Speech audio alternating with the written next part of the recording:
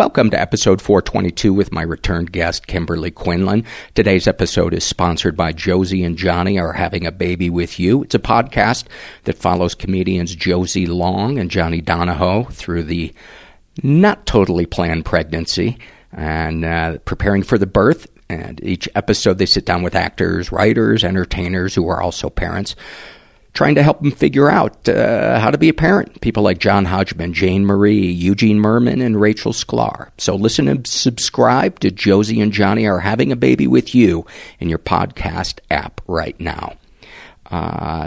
Today's episode with Kimberley Quinlan, you know, the last time we had her on, we talked about OCD, pure O, as they call it, which is just obsessive thoughts. And today we're going to talk about two types of OCD: scrupulosity, which has to do with religious obsessions and the fear of sinning or having sinned and going to hell, and sexual orientation OCD. We're also going to play a game called Newspaper Headline. I hope you dig it. I think you will. She's such a great guest, great therapist. I am coming to you from the mountains. I had to get out of the city Sunday night. It was late Saturday night, early Sunday morning. I was just thinking, man, I haven't seen nature in forever. And I just came up here. It's a few hours north of Los Angeles, and they're getting dumped with snow. And so right now I'm sitting looking out the window, and it's snowing outside. And there's a little part of me that's like, oh, I should be out there playing in the snow, but there'll be time for that. I'm solo right now. My friend Colin's going to drive up and join me tomorrow, and hopefully we're going to get to maybe ski a little bit. But I've been here. This is my second full day here, and it's kind of bittersweet going, if you've ever gone out of town by yourself, because, I don't know, there's like a certain freedom and pride I feel when I go and do something vacation-like on my own, because I know it's a sign that I don't need other people in a good way. Don't need other people. Independence, I think that's a better word for it, because I do need people, just not for every aspect of my life. And as the loneliness hit me last night, I was like, let me see if there are any support group meetings in the area. And of course, there was, 2 blocks away. So I put on all my warm clothing because the wind was probably about 40 miles an hour. And as I get to the building where the meeting is supposed to be, and there's a little sign that says the meeting is changed. It's now next door. And next door is about 50 feet below this building. And between the two is a snow-covered hillside. So I can either walk all the way back out the parking lot to the street, walk down the street, and go to this building, or you can see where this is going. I can try to navigate this snow-covered hillside, because I'm looking down on the roof of the building where the meeting has moved to. And being the jackass I am, I decide, how hard can it be to go down this snow-covered slope in 40-mile-an-hour wind, nearly pitch black? I take one step, and it's not a hillside. It is essentially, they have gotten so much snow up here, it's like the movie The Shining. And this hillside, there might have been earth underneath it, but my first step in, I went right up to my nuts in the sorry to paint that picture for you, but it had never occurred to me that the taint can actually keep you from drowning in snow. instead of backing out, I'm like, you know what? Let's commit to it. And snow is going up my pant leg, in my shoes, down my sock. Next step, right. Same thing. Just punishing my balls like they owe me money. And then I decide, well, instead of 5 more minutes of this plunging into snow, maybe I'll turn on my side and roll. 56-year-old man. 56-year-old man. That didn't work out too well, the rolling. I don't even remember what happened. I just remember there was snow in every square inch of my clothing. And I finally made it. And I was praying that somebody wasn't going to be walking up and see me just like a child on candy. And also, I was late. So there was no sense of patience to this. I was going down this hillside like I was on fire and there was a bucket of water at the bottom of it. Somehow I thought if I do this quicker, it won't be as bad. And maybe it was. I don't know. But I did eventually make it down and stumbled into the meeting looking like I'd just been hit by a snowplow. But I got to feel that camaraderie in the meeting, and it was really nice. And one of the topics in the meeting was about making apologies to people. And some of the stuff that came up, I wanted to share because I think they're really important things when it comes to making apologies to people. And the first thing, and these are all things that I have learned in the recent years that I never was aware of kind of how mediocre my apologies were until I had to take a good hard look at them, because something that I would do was, my intent wasn't always good in making an apology. My intent, I discovered, was to look good at the end of it, not to do it for the sake of the other person. And to put aside the fear that this person is going to use me admitting I did something wrong against me in the future. And to put aside the fear that, well, if I apologize about this, then that's going to make them think that what they did is okay. That's not what an apology is about, you know. It's about cleaning up our side of the street so that we can lay our head down on our pillow at night and know that we have done the right thing. That person, that's up to them whether or not they want to apologize to us, because we can't control that.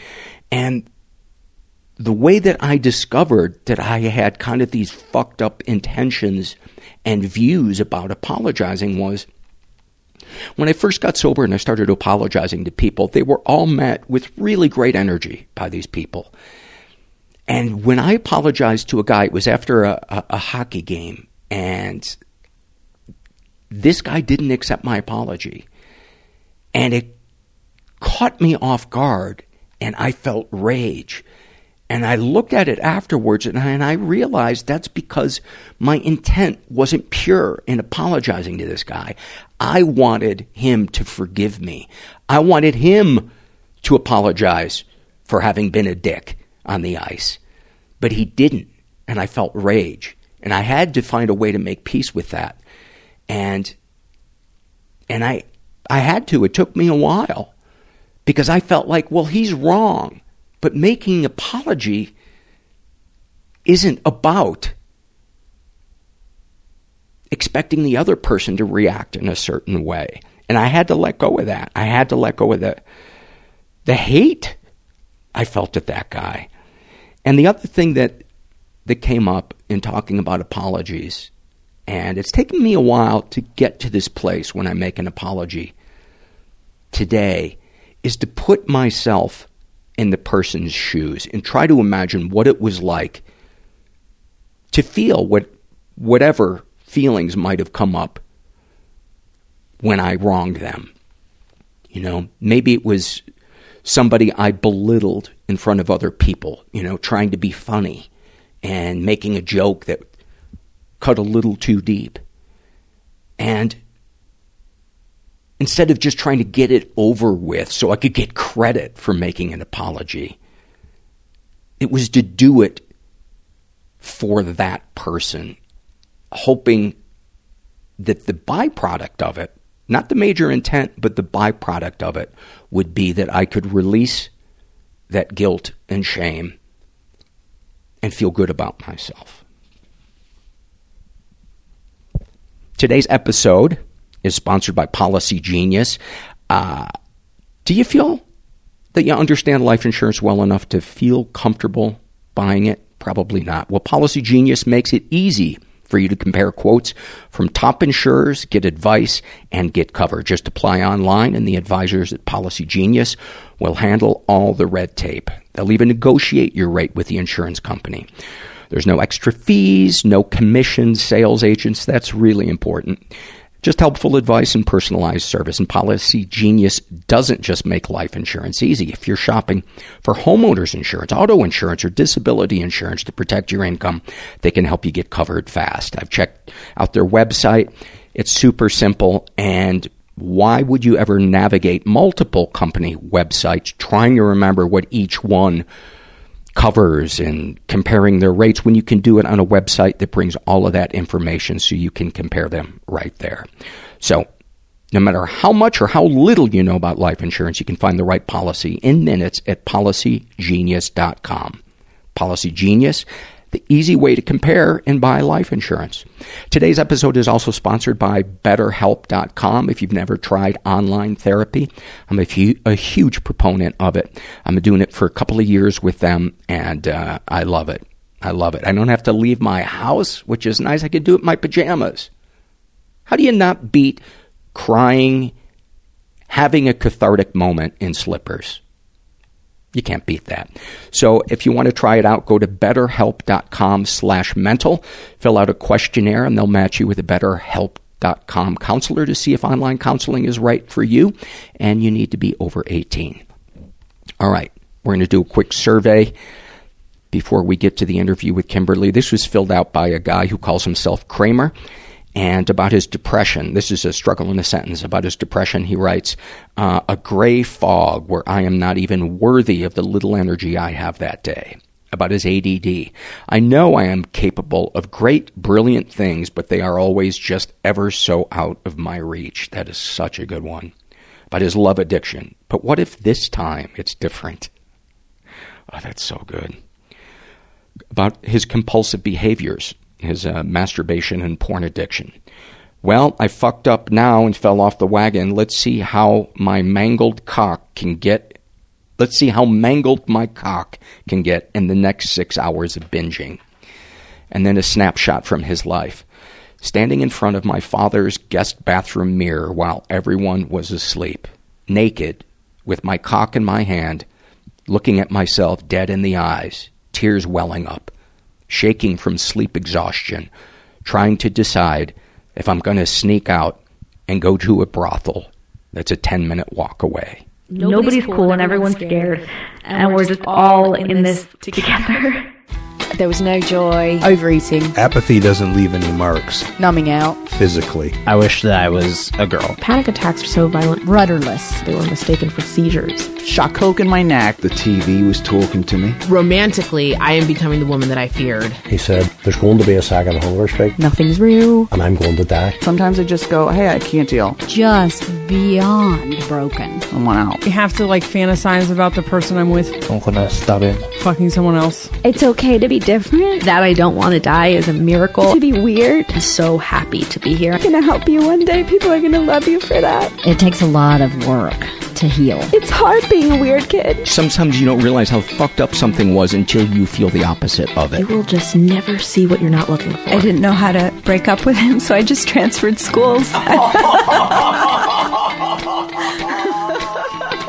I I'm here again with Kimberley Quinlan, who is a therapist, licensed marriage and family therapist. And one of the things that you specialize in is OCD. And we talked about pure O last time you were here. And we're going to talk about some different kinds of OCD this time. We're going to talk about scrupulosity and gender identity or sexuality. Sexual orientation, obsessive compulsive disorder. Great.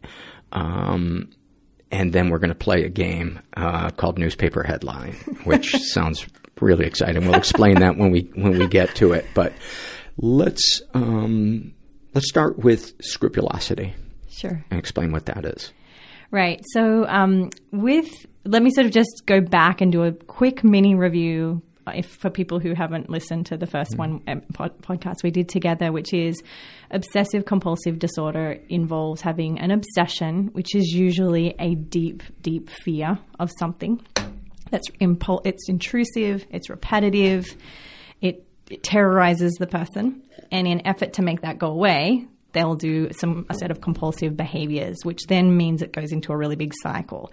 So then when we talk about scrupulosity or religious obsessive compulsive disorder, the fear is usually that they have sinned in some way or that they will sin in some way, and that will therefore lead to the consequence that they will go to an afterlife or to hell or to a place that is very, very much against their morals and values.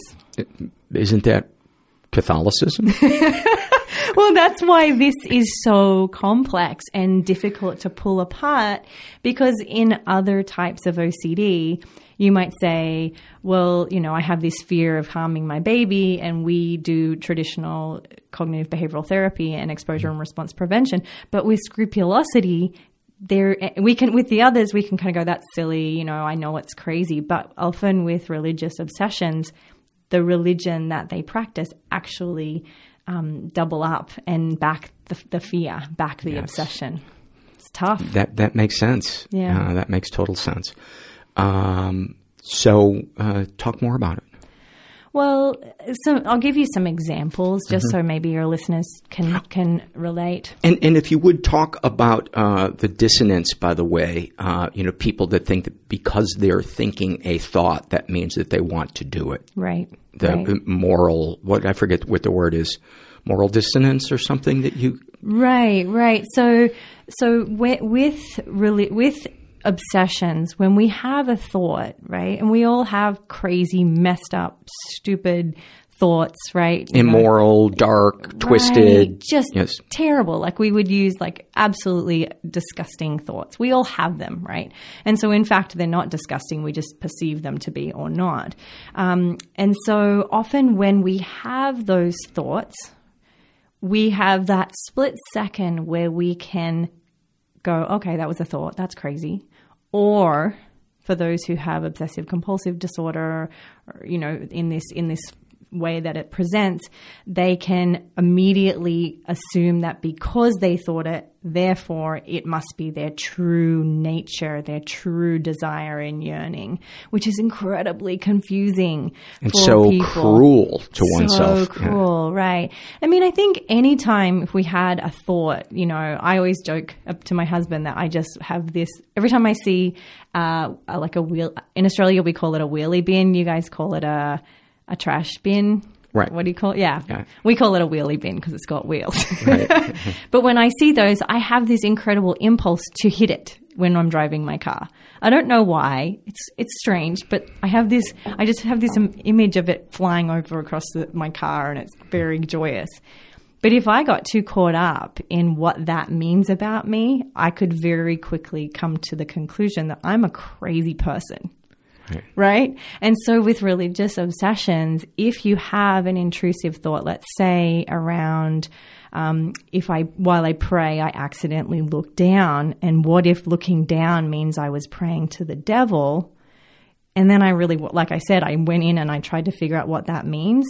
I'm going to have a very difficult time talking myself out of being a horrible person. Yeah, that's home field advantage for the OCD is when you try to dissect, right? What that means about you morally. Right. Right. Yeah. So, I mean, I think when it comes to, you're talking about like that dissonance, it's understanding immediately once you see that cycle that we don't want to solve that anymore, that you won't make sense of it. OCD is the disorder of uncertainty. And the thing is, there is very little that you can actually grasp certainty on. Yeah. I think once you make peace with the idea that, the brain burps and farts and it has its own little animation festivals to deal with how crazy life is, or whatever the reason is, it doesn't matter. No. Thank it for sharing and move on with your day. Right. But can you imagine what it's like to have a thought, but then have a religious affiliation also back you and be sharing that that's actually wrong? Oh, yeah. The religions that tell you morally what it is that you're thinking is who you are. Right. That is among the most fucked up, untrue, damaging things you can tell somebody. Right. And try telling it to someone who has these thoughts repetitively and intrusively all day long. And I mean all day long. You can imagine trying to brush your teeth without thinking, a horrible thought about your spiritual guidance leader or even your rabbi, or you can imagine trying to get through brushing your teeth or having a shower while having those thoughts. Oh, you mean a sexual thought about those people? It could be anything. Okay. You could have a harm thought. You could have, sexual thought. You could have a thought about going to hell or wanting to, be devious towards that person, right? Mm-hmm. Steal their money. A lot of people even have, because in the news, we constantly hear about people who, kind of rip off the church, right? Like these clients are genuine, religious, wonderful people, but they've seen in the news about someone who volunteered to be the secretary and stole $200,000 from the church. They might even have that fear, that they will harm their church by stealing money. Right. And so when a person is in that situation, describe the difference between that and the person who is hatching a plan that wants to do it. Right. And that's a huge part of my assessment, right? When I'm seeing a client. And for those who, anyone who's listening, unfortunately, there are very few really talented or educated OCD therapists. So if you don't have access to someone, you can often check in with yourself in terms of, is this something that you enjoy? Is this something you're planning on doing? A good question to ask is it a desire or is it a fear of desire? Because there's a very big difference between the two, right? I can desire to hit hit a wheelie bin, or I can have a fear that I'm going to hit a wheelie bin or desire to hit a wheelie bin. They're two entirely different scenarios. Gotcha. So yours is a fear that you're going to hit one. Oh, no, I'm giving an example of a desire for myself. But for my clients, I use that example with clients of like, no, non-OCD sufferers have crazy thoughts too, because I personally don't have OCD. But people who do have OCD are completely overwhelmed with fear day in and day out that this fear might happen, or they're afraid it did happen and they can't recall it. One that I hear a lot and I share is sometimes if I am up on a roof is the fear that my body is going to take me off the roof even though I don't want to, like some type of something's going to come over me. Yeah. And for 2 seconds it will seem like a good idea. Right. Well, what you're talking about is this incredibly amazing human experience that we have, which is an urge. Right?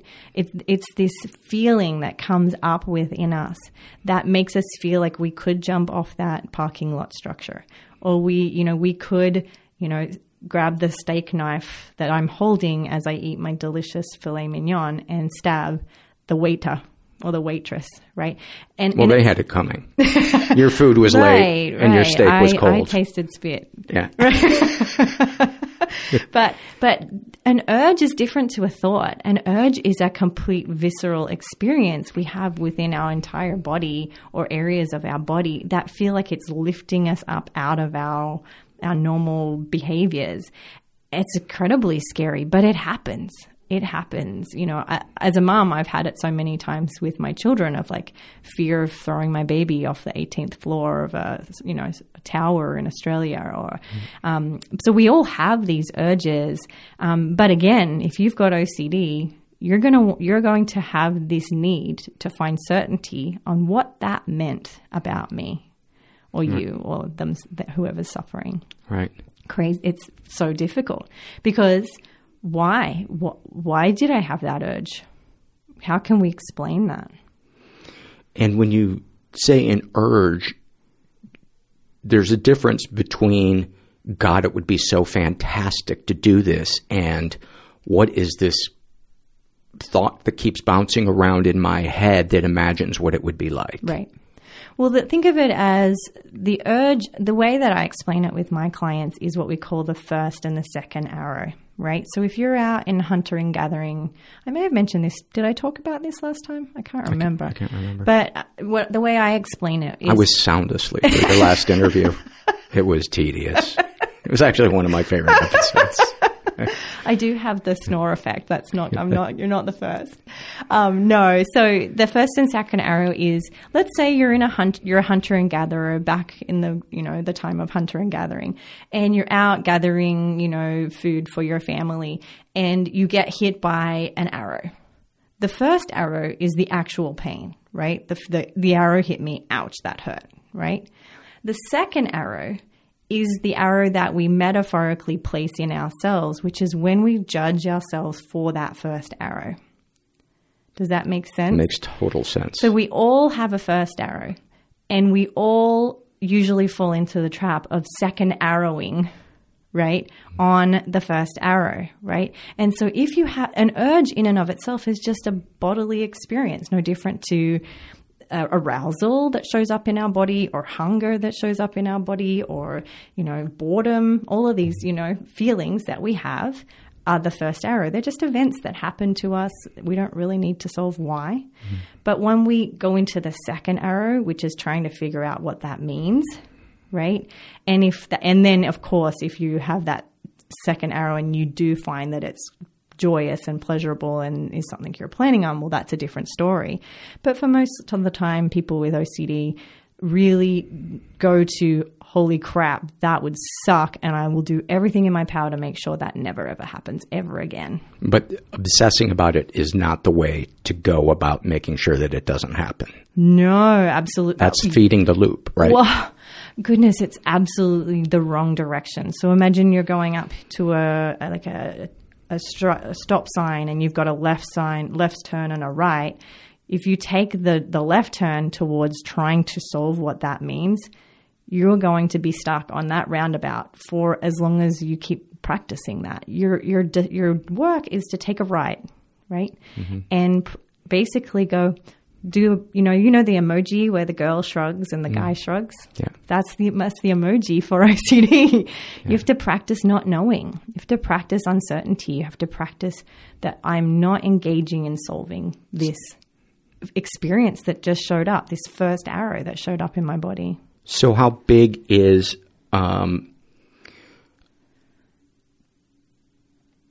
obsession and the need, not obsession, perfectionism and the need to control in OCD? Is that pretty at the heart of it? So much.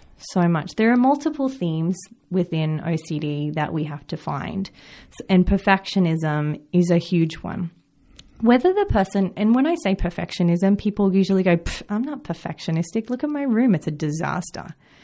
But that doesn't mean that you're not perfectionistic about the thoughts you have, right? Mm-hmm. You can be perfectionistic and your car is perfectly clean, but your kitchen is not, right? It doesn't, that's the whole point of anxiety. We often start to think in black and white thinking in hope to find some security that if I'm in this group, the black group, then I'm okay, but I can't be in the white group or vice versa, right? So we think in this all or nothing fashion. So that's one of the themes of perfectionism that gets us into trouble. But yeah, you're right. Needing to have control is the main reason people do compulsions, right? This is one of the biggest fears. How can I be certain that I don't snap and do something that will ruin my life or go so strongly against my values and morals that I lose everything, right? And you imagine trying to solve your life's future every day, and making sure you don't break your moral code. That's exhausting, right? But there are other themes like hyper awareness, right? So we talked last time about sexual, arousal. If you're hyper aware of arousal, you're going to be aroused most of the day because you're checking in with whether you're aroused, which therefore will cause arousal. So hyper awareness is another big theme. I gotcha. So let's talk more about scrupulosity. Sure. Oh, just go for it. Yeah, just go for it. I know nothing about it. Okay, so scrupulosity shows up. The truth is, OCD has a way of being very tricky. So I'm going to give you some examples. And if that doesn't happen to fall into the category of some of your listeners, I don't want them to feel like they don't have OCD. OCD just has a way of sneaking in the back door wherever it can. So scrupulosity could be a fear that you're praying wrong, right? A fear that you actually do want to side with the devil or whatever religious the dark side would be. It might involve you saying prayers over and over again until it feels right, like quote unquote feels right. And if it doesn't feel right, they might be up all night saying prayers. It might be a case of hyper responsibility, right? So it can even show up in, because I'm afraid that I'm going to go to hell or I'm not going to be let through the gates into heaven, I'm going to be super hyper responsible and I'm going to take care of everybody and I will never say a swear word. And, I want to make sure I never harm a fly, vegetarian, and I want to, so they're going above and beyond what their true nature would do just in fear of not getting through the pearly gates. So, that's just some examples that we can see. But, again, where it gets really difficult is with exposure and response prevention, which is the gold standard treatment. Basically, with exposure and response prevention, we have our clients do the thing they're most afraid to do, right? So if you're afraid of harming somebody, I'm going to have you carry a knife in your pocket all day, right? Or if you're afraid of, let's say, being a pedophile, I'm going to have you watch the Gap commercial, right? And allow all of the pedophilia thoughts come through your mind. It's really hard with the scrupulosity clients because I'm going to ask them to actually pray to the devil, because that's a part of the work that they will need to do to sort of undo all of that. How hard is that for somebody to do? That must be terrifying. I can understand, petting a tarantula and, skydiving and all that other stuff. But that to somebody who is uber religious, right? That's got to be terrifying. Well, the truth is, for those who don't have OCD, it's terrifying. So you can only imagine what it's like for someone who does, right? And so absolutely it's terrifying. So we start easy. And the truth is, I'll never have them do anything they don't want to do, right? Or no, that's not true. I wouldn't have them do anything that they don't believe will help their OCD, right? Gotcha. But of course they're not going to want to do OCD exposure therapy. The truth is, nobody wants to come into my office. Nobody wants to see me. I always say to my clients, if you want to see me, I'm doing something wrong. Right. Because you should dread sessions, because that means I'm on the right track. Wow. But that being said, I'm going to be very sensitive to their religious beliefs and the rules of their religion. Often what we will do is we'll go directly to their minister, rabbi, leader, and consult with them, right? And share with them that there is this mental health disorder. It's a medical disorder. It's not a made-up term. We educate them. It's not a spiritual sickness. No. And sometimes we have to educate the leaders on this fairly in depth because unfortunately nobody understands OCD as well as we would like.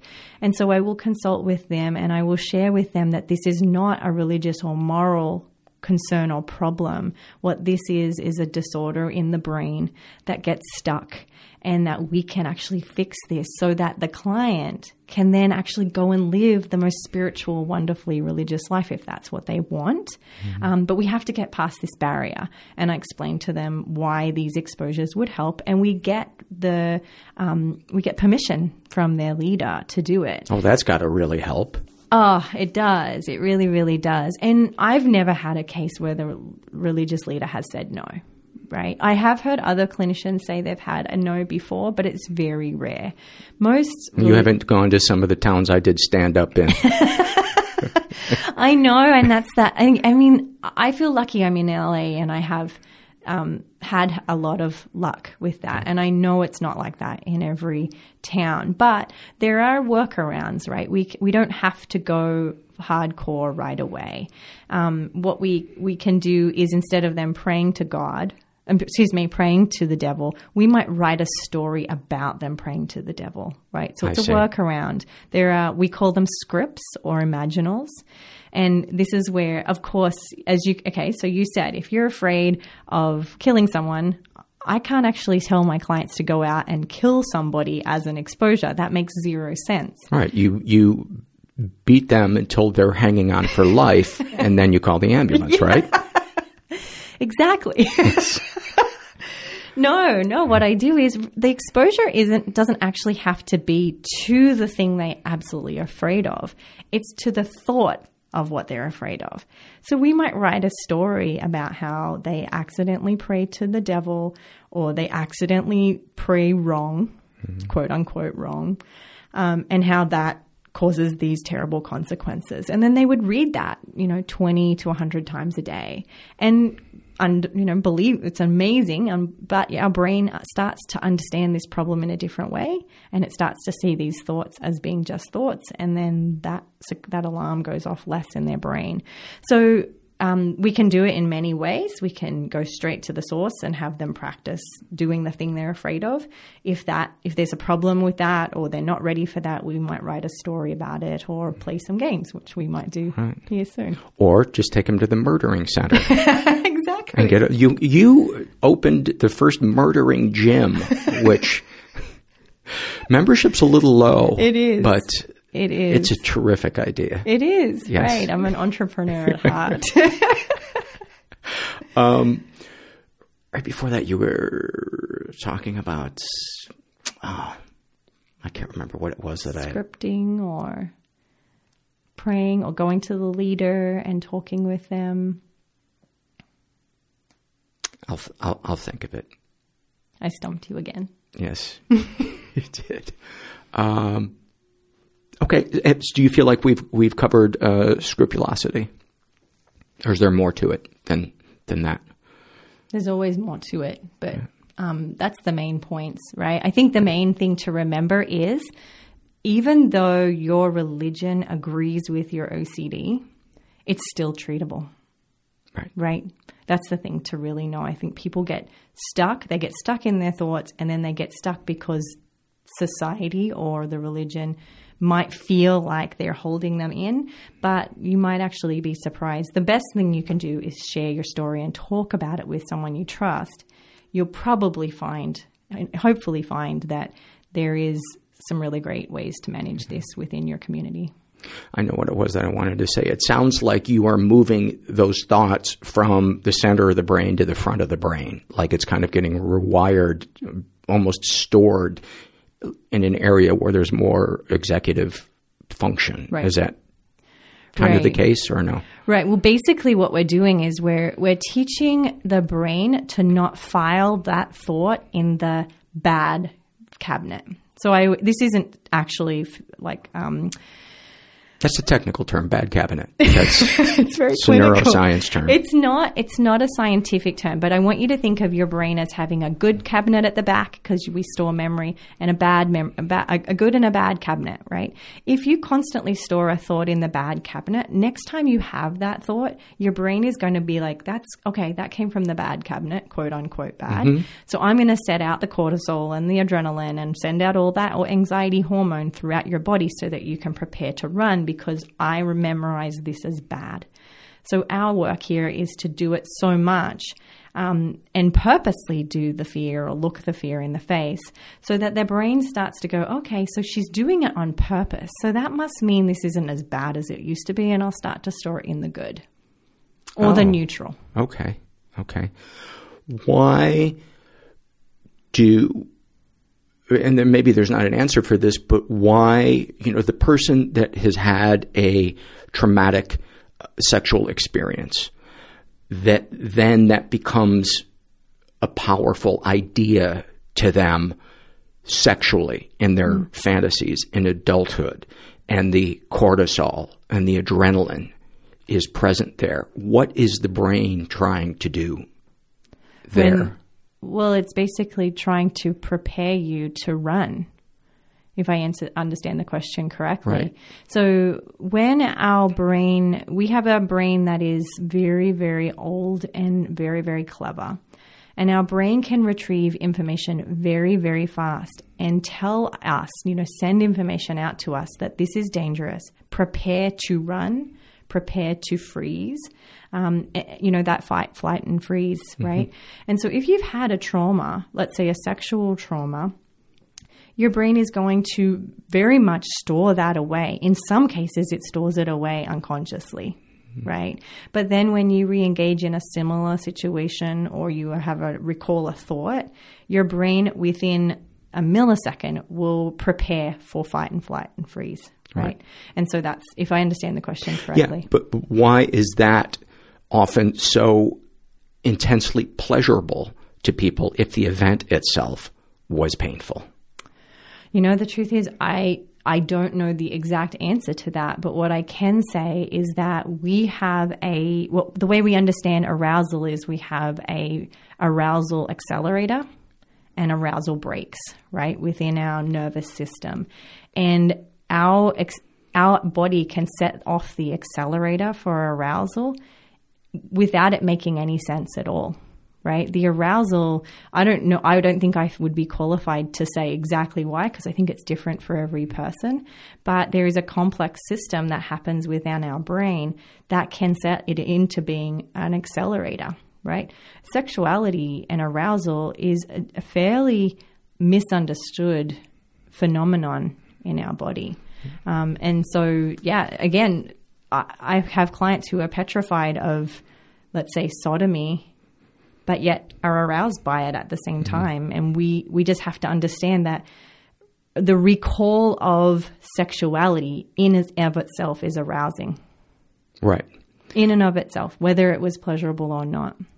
And is shame then a component in kind of turbocharging that? Because as I began doing the podcast and reading people's anonymous surveys, I began to see how many people were the most turned on by something that they were morally opposed to, that brought them shame. And these were not things that people were acting on in real life. But, right. The most common one, as you know, is the feminist who, the sexual fantasy or role play that gets her off the most is a fantasy of being degraded or raped or being an object. And they, there's so much shame involved, and yet clearly this is somehow the brain's way of dealing with something that has this artifact that turbocharges it. And I'm kind of fascinated by, is it the adrenaline and the cortisol? Is it the chicken and the egg? What sets it off? Yeah, it's fascinating because, and again, I think in every case it's going to be different from all the research that I've learned. But we could use the same example of if you've been, let's say, sexually assaulted, it would make sense that you wouldn't suppress that and go into a, like, you know, some people forget, right? Your brain goes into such shutdown mode that it forgets.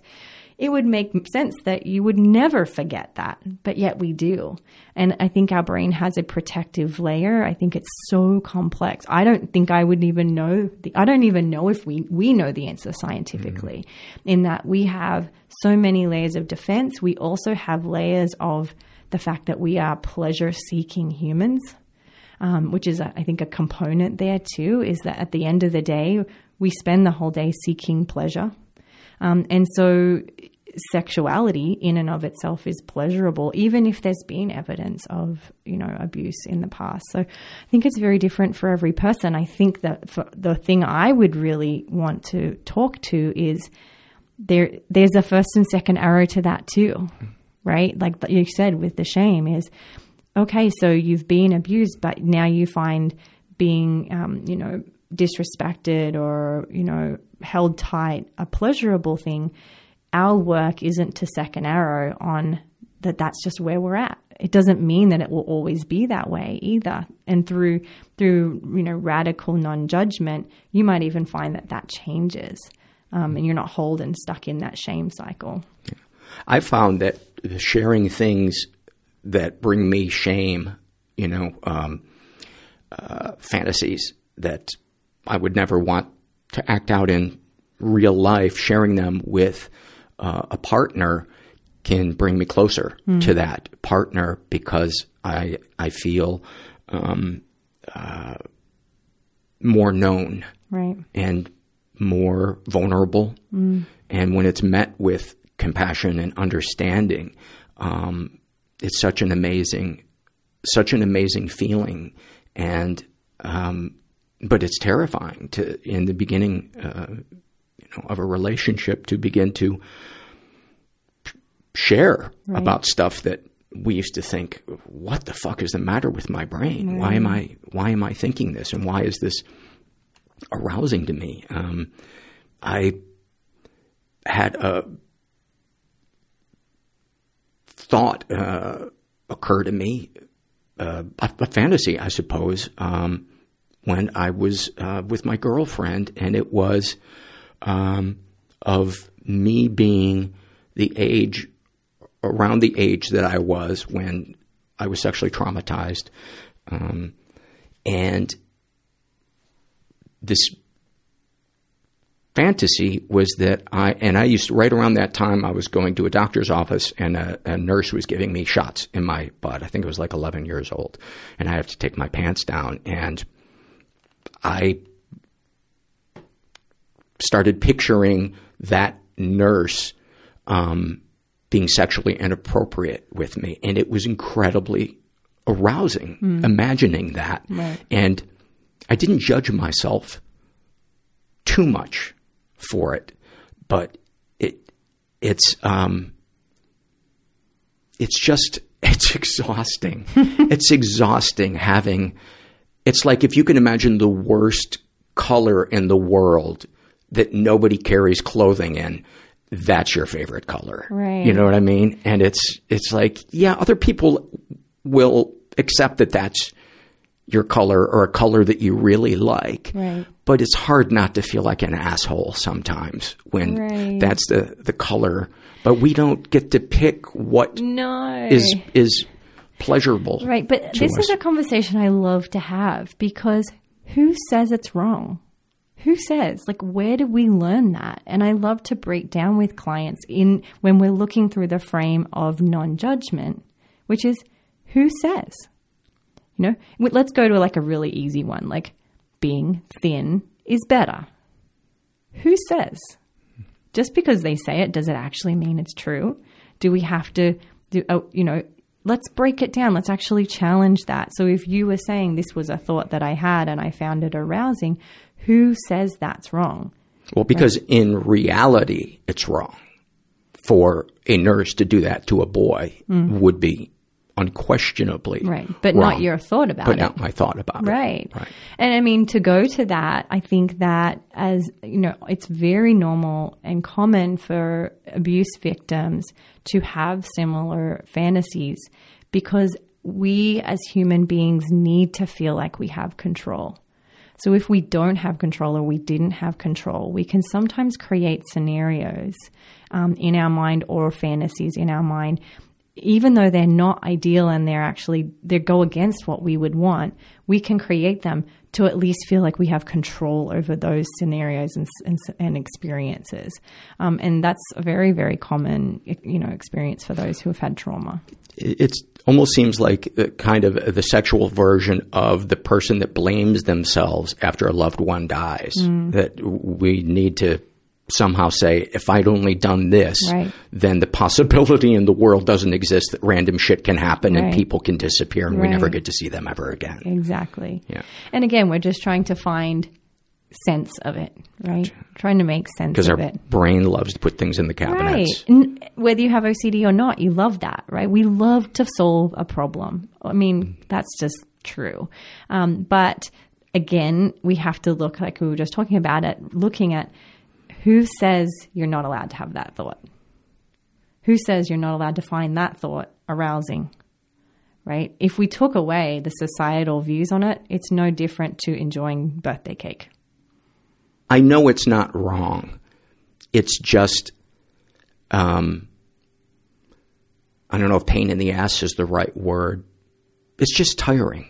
Yeah, it's tiring sometimes not being able to climax without thinking of something that you wish didn't turn you on. Yeah, there's injustice there. Yeah, that's that. I think that's what it was that I'm trying to say, and I know that I am far from alone in experiencing that, based on the surveys that I read and the friends that I talk to. But I think a lot of people are out there shaming themselves and feel alone. And I think I'm probably about 90-95% done with shaming myself about that. Otherwise, I wouldn't have said it out loud. Right. Because I do want people to stop giving energy to something that is ultimately self-hating. Right. Right. It brings a conversation that is so interesting to watch my clients wrestle with. And when I say wrestle, I mean like you're wrestling with a slippery sausage kind of thing, like really, really wrestle with the idea of, okay, let's say you really did like this thought, right?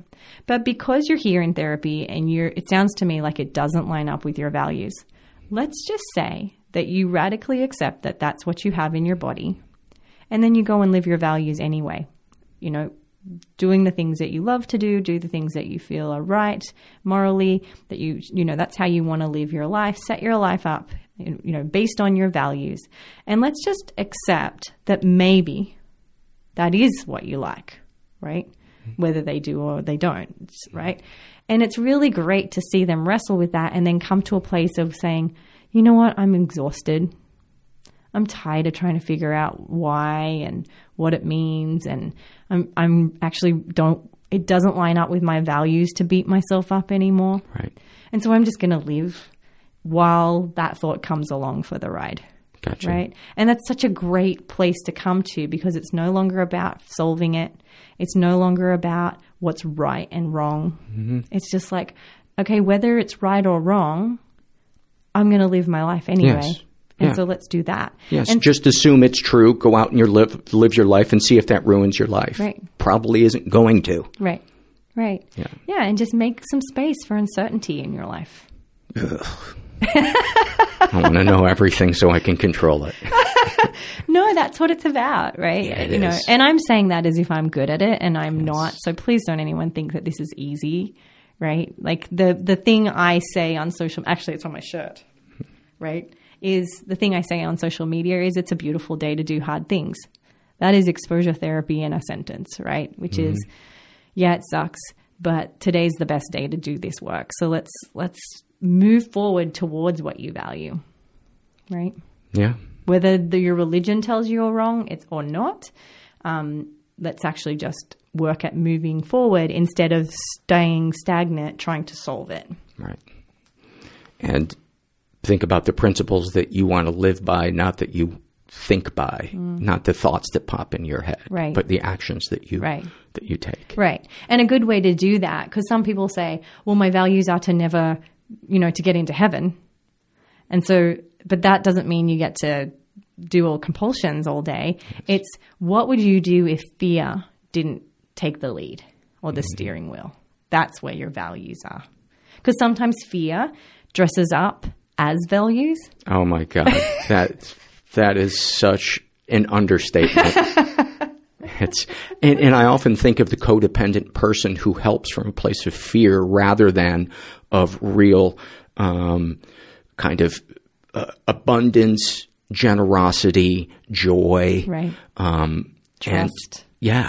And it's the two are, in fact, I talked about it on an episode a little while ago, and it's when we do it from a place of fear, it's actually a form of manipulation because we are trying to manipulate what you think of us. And while we're doing it, we're not being our authentic selves. Right. We're full of resentment and dread, and we're tired, and we need a nap. Right. Yeah. And your brain's sitting back going, bullshit. Yeah. Like your brain knows. Yeah. And then it's going to second arrow on that, right? It's going to be a, second arrow on you for what's going on. So no, I think it's really important to catch that. I always sort of say like fear loves to, its Halloween costume is values. It's its favorite costume. I'm gonna pretend I'm values. You know what I mean? No, that's fear. Values isn't fear. And well, thank God that hasn't worked its way into politics. There's exposure therapy for that too. Yeah. So let's talk about sexual orientation obsession. Right. So sexual orientation OCD used to be called homosexual OCD, or what we call HOCD. But because I think from a societal standpoint, we are now much more open-minded about sexuality in general. Now it's sort of more common. It used to be that we would only see clients with homosexual OCD, the fear that they will go from straight to homosexual. But now we call it sexual orientation because people are now afraid of becoming transgender, or homosexuals are more likely to come and see us because they're more accepted in society to share that they have heterosexual obsessions, that they're afraid that they will move from being homosexual to heterosexual. So basically... and be ostracized within their community. Mm-hmm. I hear about that... a couple of friends I have who are lesbians said that there's a tremendous amount of prejudice at least in the circles that they are in, towards women who kind of go back and forth in their sexuality, that aren't committed to just being a lesbian, and that shocked me when I heard that. Oh, absolutely. Bisexuality is does get a lot of heat, I think, for that. And so when we talk about sexual orientation, it's the same presentation in that there's an intrusive, repetitive, painful thought that creates a lot of uncertainty in our body and our experience. And so they do a bunch of compulsions to try and find a solution, or to find certainty that I am absolutely in this club and not in that club, and that I won't snap one day and, go do the dirty. And is public homophobia one of those things that people do when they're in there? Because so often, like when I hear a politician just grandstanding about the evils of homosexuality, I just think, oh, that guy really wants to suck a dick. He is just thinking about cock from the moment he wakes up, and this is all about him. Right. Or maybe he's not even thinking about it, but that's what he does all day. Yeah. Right? Yeah. I mean, we know this. We've seen this in the news. So yeah, I mean, not usually in the presentation that I see. It doesn't come, in most cases, I don't know if they probably don't seek help. Well, and that's the point, is I'm in California where I think we're having that conversation and they resent that homophobia so much, or it's not, you don't get that far being a homophobic in California and what I've experienced. It's more, often clients will say, and this is what, I think really sums it up, is they'll say, if I'm gay, I'm gay. If let's say they have homosexual obsessions, they'll be like, if I'm gay, I'm gay. I'm cool with it. If I'm going to turn gay, I just wish I was gay so I don't have to tolerate this uncertainty anymore. Right? I've had clients say, I'd prefer to know I had cancer if they have health anxiety than to be toying over and over all day, obsessing on trying to solve whether I will get cancer. Right. It's like the battle in your brain of, am I a good person or a bad person? Sometimes that's why it's so comforting when somebody criticizes you, because you're like, oh, the argument's over. I am terrible. Exactly. Now I can relax. Yeah. Right. And that's a short-term relief until you have to try and figure out how to get yourself out of the bad category. And so where they're people with sexual orientation, it's not so much, in my experience, of treating this quite a lot, in that they don't want to be. They could come to terms with it. It's just that it doesn't usually line up with their values. But it's more that they don't want to be sitting with this degree of uncertainty and confusion, right? We talked last time. You could be a heterosexual male with homosexual obsessions and get aroused because you're checking to see whether you're aroused when you're at Home Depot, right? What aisle are you in? I think last time we talked about the lamp aisle, I think is what we were saying. But no, you could be in any aisle, particularly the probably plumbing. Yeah. Where the most wife beaters tank tops are. Yeah. I think is probably the best exposure lane. So what else about sexual orientation? I would imagine that, I like how I asked you a question and then I just started talking.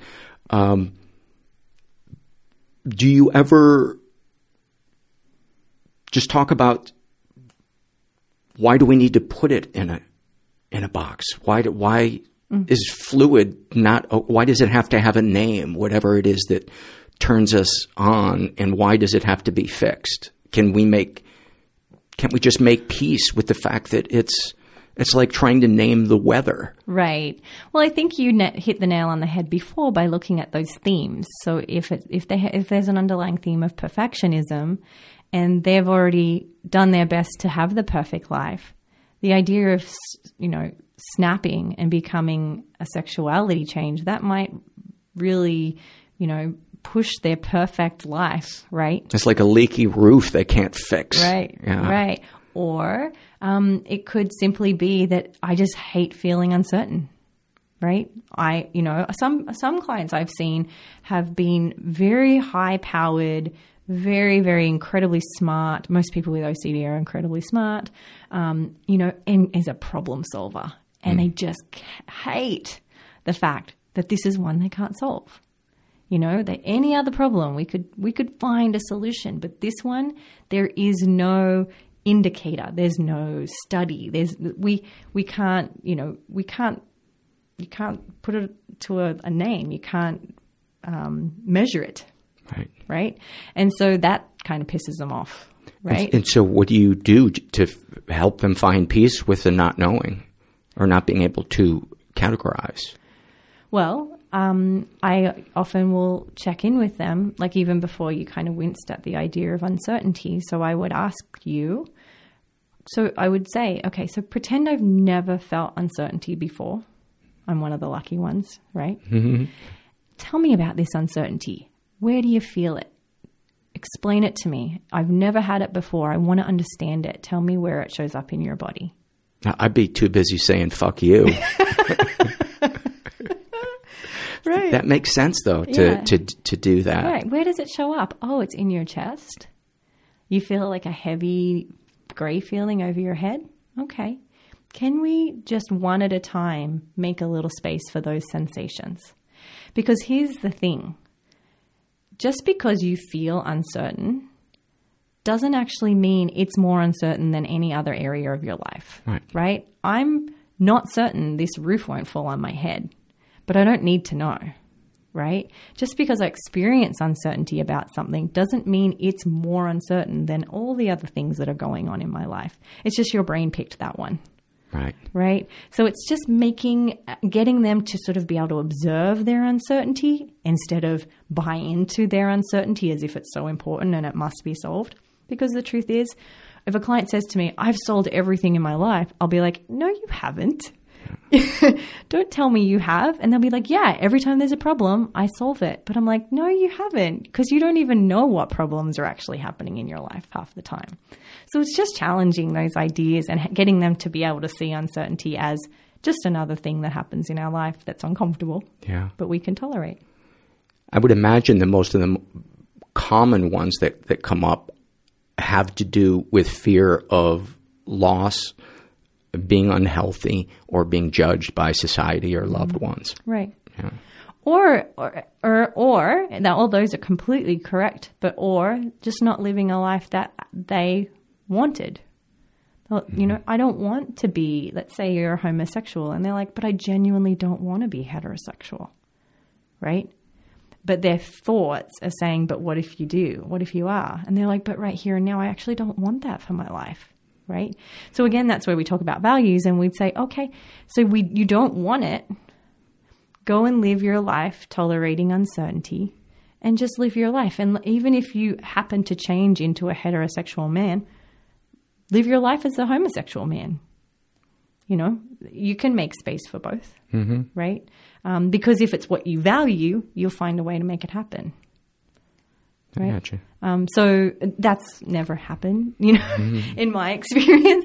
Yeah. But that's what we're playing with. We're playing with ideas on how can you tolerate this fear. And that's what it's all about. Anything else on that one before we play your newspaper headline game? I think the only thing I really feel like we need to go over is there is a second arrow to OCD too. So you can have OCD, but then the second arrow is, what if this isn't OCD and it actually is what is my destiny, which is tricky because that thought in and of itself can be the thing that stops people from actually getting help. You know, because if I knew I had a broken ankle, I would go to the ankle doctor and get it fixed. But if I have OCD, but I'm questioning whether it's OCD, it's likely I'm going to treat it with modalities that aren't helpful. So I think it's really important that we understand that a part of the symptomology of OCD is to be afraid that you don't have it. I have a fear that I don't understand love, but I'm fooling myself into thinking I do, and my modality is Halloween candy. You eat your emotions? Would you recommend that? Because I'm about 5 days in. Well, this could be, I'm not telling you have OCD, but this is actually presented in my office when it becomes very repetitive, because it's another one of those points of uncertainty. How do we know we love? It's not measurable. If you go and ask someone who's been married for 60 years, how do you know you're in love? They won't give you anything of substance except you just know, right? And so for you said you're afraid that you don't understand it. There's no way to measure that, right? And so the truth is I don't understand it. But whether I think I do or not is simply a thought, right? So in terms of eating the candy, that's cool. Yeah. Yeah. What about finding someone I hate so I know I don't have it? I know that I don't have uncertainty about love. Finding somebody I despise and committing the rest of my life to them. That'll work for about 2.25 minutes. But I'll get to eat a lot of candy. Yeah. Well, see, I'm also specialize in eating disorders, so I'm an intuitive eater. I say go for it. There's nothing wrong. You know, live your life, have fun with it, fill your body up with pleasure if you want. But if you're eating candy or doing any behavior to not feel your feelings, that's where we want to make some space. Okay. I didn't know that there was another way possible. Oh, yeah. Yeah, you can eat candy just for pleasure, not to escape uncomfortable feelings. Oh, yeah. What is that like? It's like... I'm kidding. I know you know I'm kidding, but it I was really... going to bounce that off you real fast. It really only began to present itself interestingly enough, after my marriage broke up. And then that kind of became the late night go-to right before I would go to bed, is I would just compulsively eat sugar. Right. Well, that's an interesting point for those who one a really big question that people ask me on social media, because I'm often on social media talking about OCD and, educating people. And by the way, where can people follow you on Instagram again? On Instagram, so you can follow me on CBT School. Yes. Cognitive Behavioral You have such Therapy. a great feed on there. Thank you.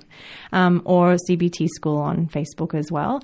But one of the most common questions that's fascinating to me isn't questions about the early stages of treatment. It's often about people who've gone through recovery and they don't know what to do with themselves once they're recovered. Right? You would think they thought that they would get their OCD under control and then they just go and live this brilliant life and kill it just love it and have such a good time. But there's an emptiness. Yeah. Right? There's an emptiness to not having trauma and turmoil and all that stuff, right? It's an eerie silence. It's a deafening silence. A lonely one, right? Because even though you hated your OCD or you didn't like your marriage, there was it was familiar. I couldn't get my tongue around that one today. But it's familiar, and even if it's not good, it felt safe. And then when you don't have it, there's a lack of safety there. And some people on social media have even said, I'm kind of considering going back. Not that they're saying, I know I won't, but we do that in our mind. If we've had depression or an eating disorder or a bad relationship or a bad job, once we're free of it, sometimes we tend to sort of self-sabotage a little bit because we don't know how to feel that space. Yeah. And joy feels scary.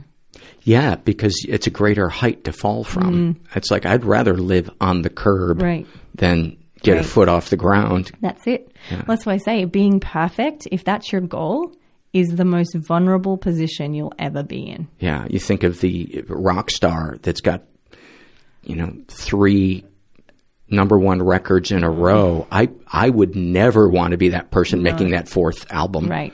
Horrible. Yeah. It's the most vulnerable place to be. So I'll take their money. Right. If you stopped making anything, but that's what a lot of people do, right? They stop writing, they stop playing, or they put their life on for hold because it's, sometimes being happy is scary. It's a vulnerable place to live. It is. It is. You are open to being lame. Right. Or someone being positive. Yeah. Cynicism is the easiest thing in the world. Right. You risk nothing. Right. And it's just a slow death of lack of human connection. Right. And you don't get to the feeling of being vulnerable. It is so worth it to experience those moments when you, for lack of a better word, are when you let yourself go and someone catches you. Right. And it's amazing. Yeah. It's an amazing feeling. It's the definition of life, right? Yeah, it really is. Right. Yeah. But tell that to someone who's anxious. They're going to be like, you're crazy. Yeah. I hear it every day. Well, I had to work through it. It took me decades of work to get to that place. I mean, it's funny because even though I'm a therapist, if I check in with myself, I start to feel that nauseous feeling come up into me of vulnerability. Oh God, I preach it all day long. But if we talk about us falling, that it's amazing how our body can be oh no, I'm going to send out some nausea to you so to shut that down, right? Really? Yeah, it's cool. I love sharing that with people because my clients especially because I think they think they're the only ones, right? And it's no, that's how cool our body is. It will self-protect to the end of the day.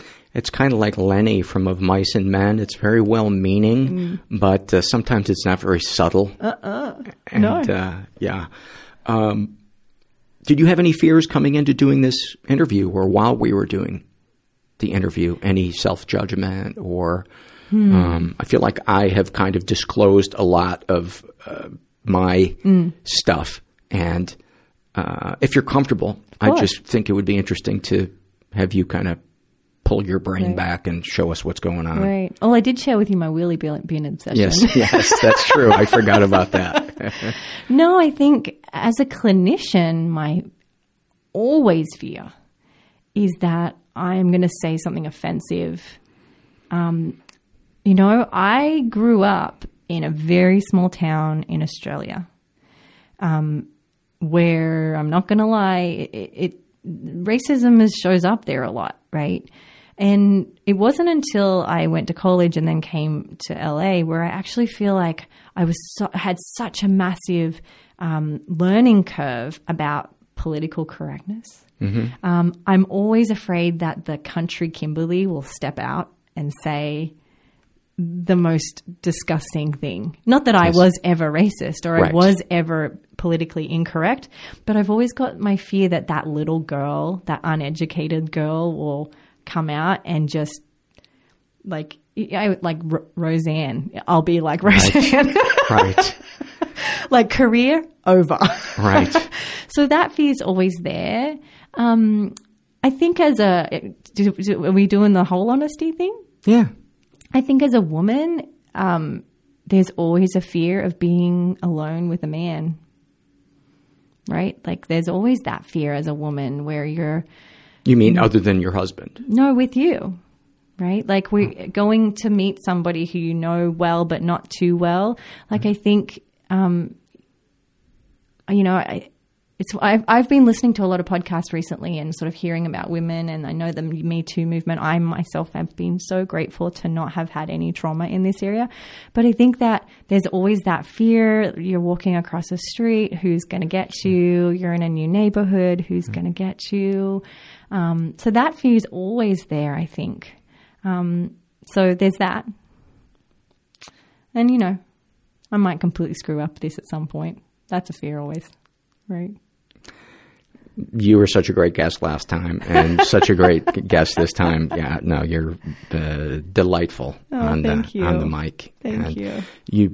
You bring subjects in here that are so either misunderstood or the breadth of them is not really understood, and you have such an accessible way of laying it out there in a fun way. And so I love having you. Thank you. I do too. It's so fun.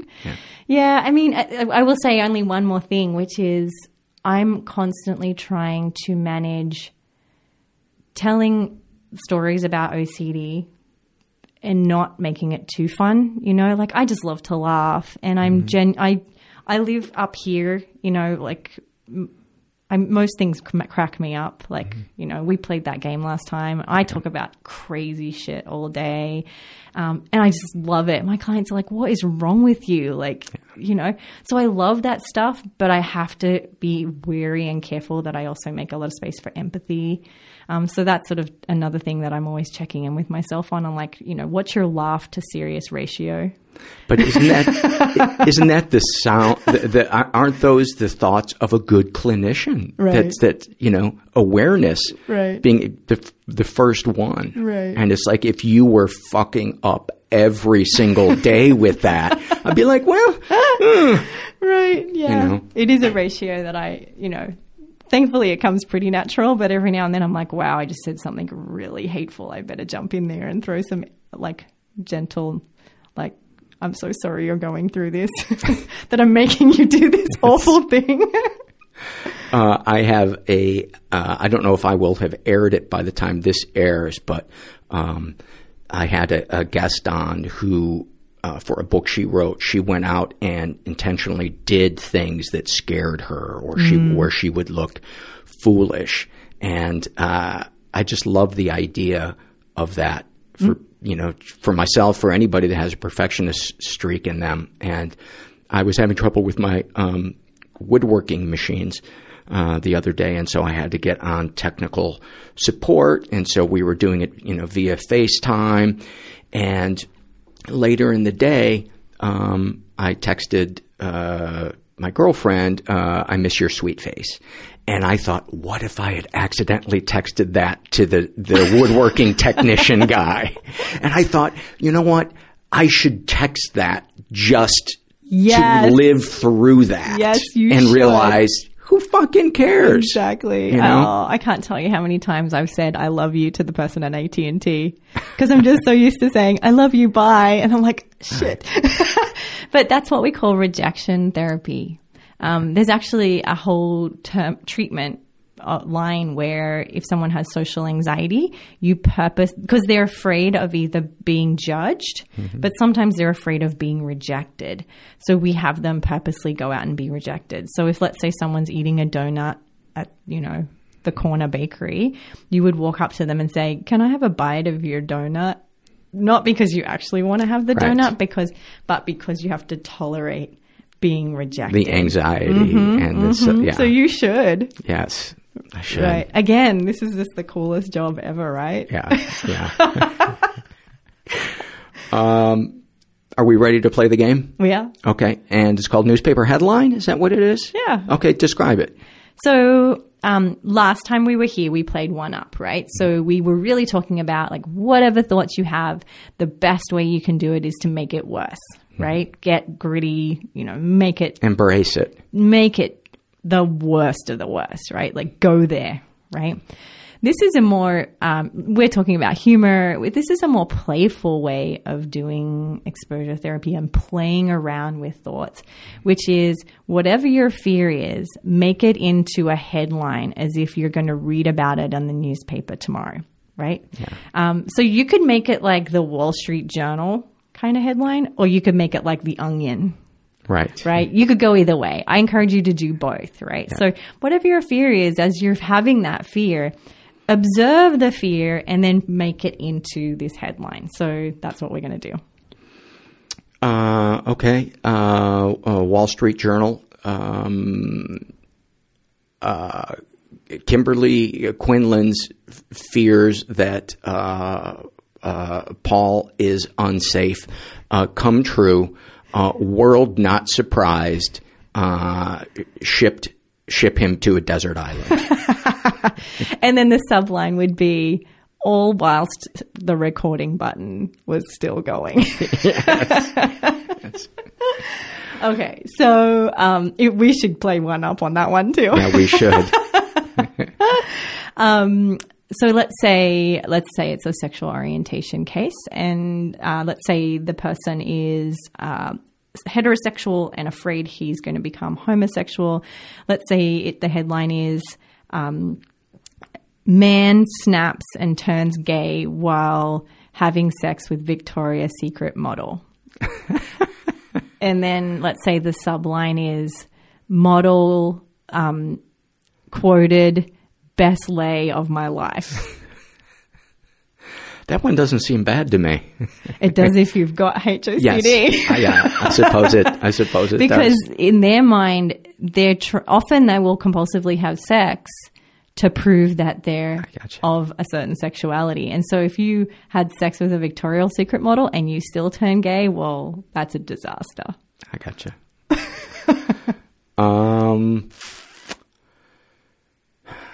So are we supposed to do these about ourselves or just anything that anybody would be afraid of? Yeah, go for it. Like I said, if this was my office, I'd say, these walls have heard it all. So go big. Okay. Mid-level executive's PowerPoint presentation ends when diarrhea runs down his leg. Chairman vomits and 3 people die running to escape the room. And then the sub headline would be mid-level executive fired, house foreclosed, wife leaves him, dog has cancer. Dog has cancer. That just finishes it off, right? There's nothing left. Yeah. Right. I love it. Okay. So for the sake of that, we did scrupulosity. Let me think. So, like, what do we say? Like, spoiler alert, like, if this is a touchy subject, don't let your children listen, maybe. Oh, okay. Do we do that? Yeah. Do sure. we need to? Okay. So, man, let me think. Let's actually do a harm one because it's easy, right? So, vegetarian man, age 23, goes in a killing spree at the local pet adoption center. Ironic, right? Yeah. The byline or the subline would be in jail, quotes, finger licking good.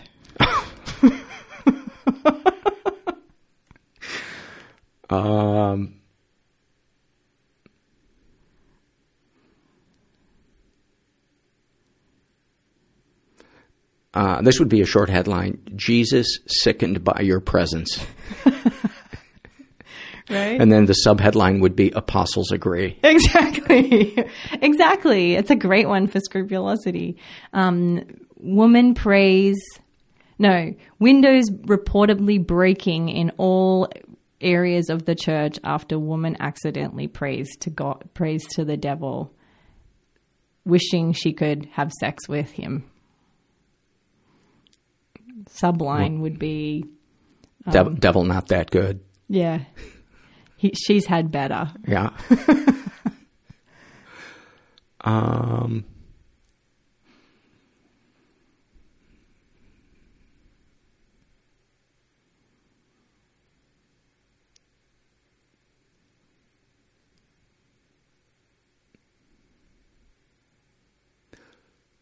Facebook afire with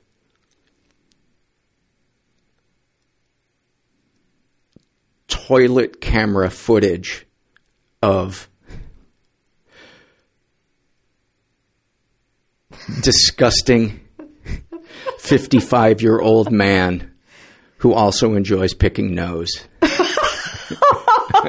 is a fear of mine. I totally get that one. Can you imagine it, that there's so many moments like in our life where we think, oh my God, if somebody else saw this, I would just be so fucking mortified. Oh. You know, I feel like the world loves to just follow me around with mortifying stories. I have so many. It's just like, it's so funny. Of yours or other people that have shared with you? Of mine and other people. Well, hit us with some of yours. With mine? Yeah. Oh. Well, I'll start off with one. I once complained about my knee creaking to a guy who was dying of AIDS. Yeah. Oh no. Yeah, I get it. I was pulled over by a policeman while pumping milk while driving. And that's illegal?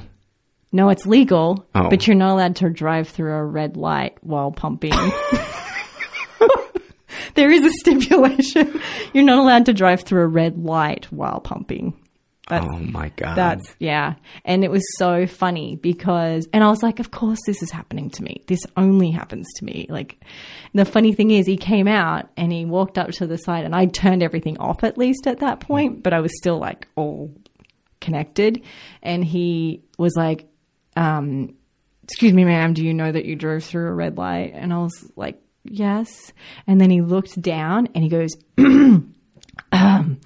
looks like you have a lot going on, ma'am. And he let me off. Like, he was so uncomfortable. He didn't know what to do. He was just, I think he was, I mean, there's tubes coming out everywhere, and it's just the weirdest thing. And I could see he was just like, this is beyond my capacity right now. There's no paperwork for this. I don't know what the code is for that one. Yes. So anybody out there that likes to drive fast, just drive to work with the breast pump hanging out of your shirt. Exactly. You're off. You're away. And again, I could have judged myself for that, which I probably did a little bit, and that's mortifying. But you know, I probably gave him some good obsessive thoughts to be concerned about. So. Yes. Give us another one. A mortifying story? Yeah. Oh, none are coming to mortifying. I can't come up with any right now just because I think I'm mortified that I just told you the story that I'm about my breast tummy. That's a pretty good one. Everything's might kind be of hard. That might be I'm hard kind to of numb top. at this point. No, I'm just kidding. Mortifying. No, I'm so blank. I think I've blanked out most of, this is a good one. I think I've shared this on the podcast before though, but, it's embarrassing telling it now just because of what a douchey college guy I was, but I was in a, fraternity and, you know, there was this just stupid thing called, it just makes me sick to even say it, but, where like if you were really good friends with a sorority, you would go like during the day, you would go do like a panty raid and, you know, you'd run up there and be like, oh my God. And you know, pull a pair of panties out of like their drawer and six of you would abscond with, you know, pairs of panties from the sorority. And then you'd all laugh about it later that night you'd have them over and you'd all party. And so we did that. And, I was really drunk and I thought it would be funny if I put on a pair of their panties and just kind of stepped out into the hall quickly and like waved hello to everybody and went back in. So I did and everybody laughed. Then my two friends came in before I could take them off and pushed me down and dragged me by my feet down the hall towards this group of girls while all I had on was these, obviously this pair of underwear that was way too tight and kind of see-through. And nothing underneath. Oh my God. And camel toe. Camel foot. And not that I'm, packing a whole lot, but you don't need a whole lot it was awful. Oh it was God. fucking awful. And they still laugh about it, today. But that might have been one of the most, mortifying, like I don't think it went to the level of traumatizing because even I could laugh about it. Right. But, it was probably the most mortifying, non-traumatizing thing that I think I've ever experienced. Oh, my chest is tight for you on that one. Yeah, it's tight for me. Just body remembering parts. it. Yeah, and not and like hating, that area of my body anyway. Right. Yeah, it was not good. Right. Let's not end on that. Let's we've just basically both said our own sub headlines, right? Yeah. Like, man gets dragged. Yeah. In transparent lacy. Yeah, college students treated to unpleasant chicken wing. I don't know, wishbone, whatever you call the. Then let's end on that one because I don't know if we can top that one in terms of hideous. I don't want to leave that image with anybody though. I don't know. Let's good exposure, right? Oh, fuck you. That's so. I'm sweating right now thinking about that. I feel for you. I really do. It's so hard. Human beings can be such assholes. Yeah. Yeah. It's true. And that's why I actually say that to my clients because we're beating up on ourselves for having a thought, but yet everyone's doing stuff that isn't cool. Yeah. Right? Oh. Yeah, that is in my mind. I'm going to keep it there. Well, thank you for coming. We'll never be seeing you again. We'll never be seeing you again. No, it was lovely chatting with you, and as always, I learned a lot. And we'll put links up to all of your stuff. And thanks so much. My pleasure. Thank you. How awesome is she? Just love having her as a guest, and therapists like her that are so accessible and down to earth and knowledgeable are so hugely, hugely important. So many thanks to her. Before I take it out with some surveys, I want to give a shout out to our sponsor, Calm. We talk about self-care and reducing stress and stuff like that a lot on the podcast, and Calm is a great app for that. Whether it's sleeping or meditating or just relaxing. If you go to calm.com/mental, you get a 25% off the Calm Premium subscription, which includes hundreds of hours of programs like guided meditation on issues like anxiety, stress, and focus, including a brand new meditation each day called the Daily Calm. Their sleep stories are really cool. They're bedtime stories for adults designed to help you relax, and I can tell you they do work, especially, the one narrated by Stephen Fry. But they have all kinds of narrators. They have Bob Ross now, the guy with the big fro that does the painting, the super chill guy. Let's put a couple of trees in here. There's also soothing music, breathing exercises, gentle stretches to relax your body, and more. So for a limited time, you can get 25% off a Calm Premium subscription at calm.com/mental. That's CALM.com/mental. Get unlimited access to all of Calm's content today at calm.com/mental. I want to also give a shout out to another one of our sponsors, Madison Reed Hair Coloring Kits. You're probably tired of spending your one day off or one of your days off of the week at the salon, spending half your paycheck, or going to the drugstore and getting the generic one-size-fits-all hair coloring kit. Madison Reed makes it easy to match your color, giving you the tools you need so you can color with confidence. The folks I know that have done Madison Reed give great feedback. They say that it's convenient. You do it at home. It's well laid out. The directions are simple. The quality of the color is great. There's no terrible smell to it. So get ammonia-free multi-tonal hair color delivered to your door for less than $25 by visiting madison-reed.com. And you guys get 10% off plus free shipping on your first color kit with code MENTAL. That's code MENTAL at madison-reed.com.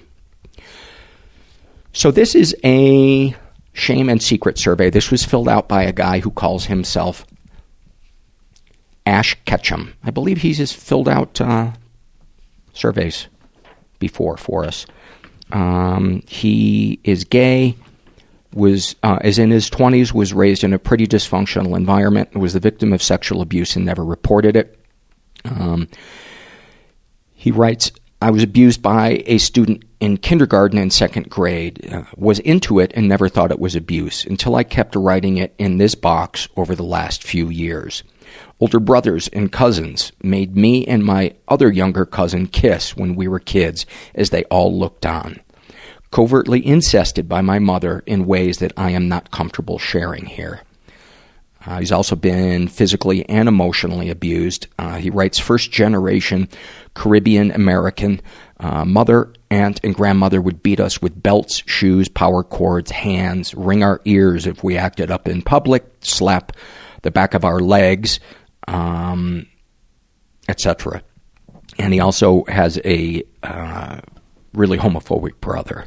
Any positive experiences with people who've abused you? The first two abusers were friends in school. We had fun, including the abuse. It was literally a game we would play in secret, and I got off, metaphorically, on playing that game in public.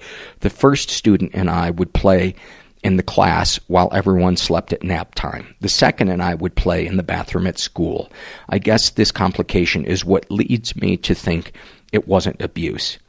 I don't hate my mother. Probably. She's a good cook, and when my brothers and I were young, she liked to mother us with food and buying our clothes, but now she's just passive-aggressive and too dependent on that identity.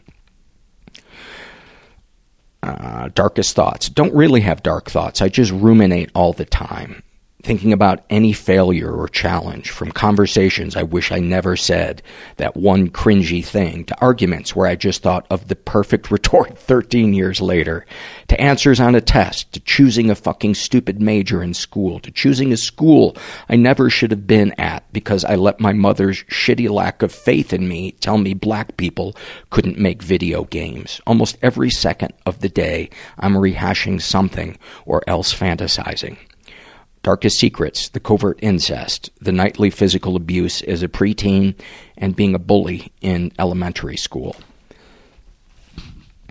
Sexual fantasies most powerful to you. More and more frequently lately when I jerk off, when I'm close to orgasming, I'll switch from the porn I'm watching to pictures of my ex-fuck bud and come while looking at them and fantasizing about them. He's married, and the last I invited him over, he wouldn't fuck me, and I totally flipped out.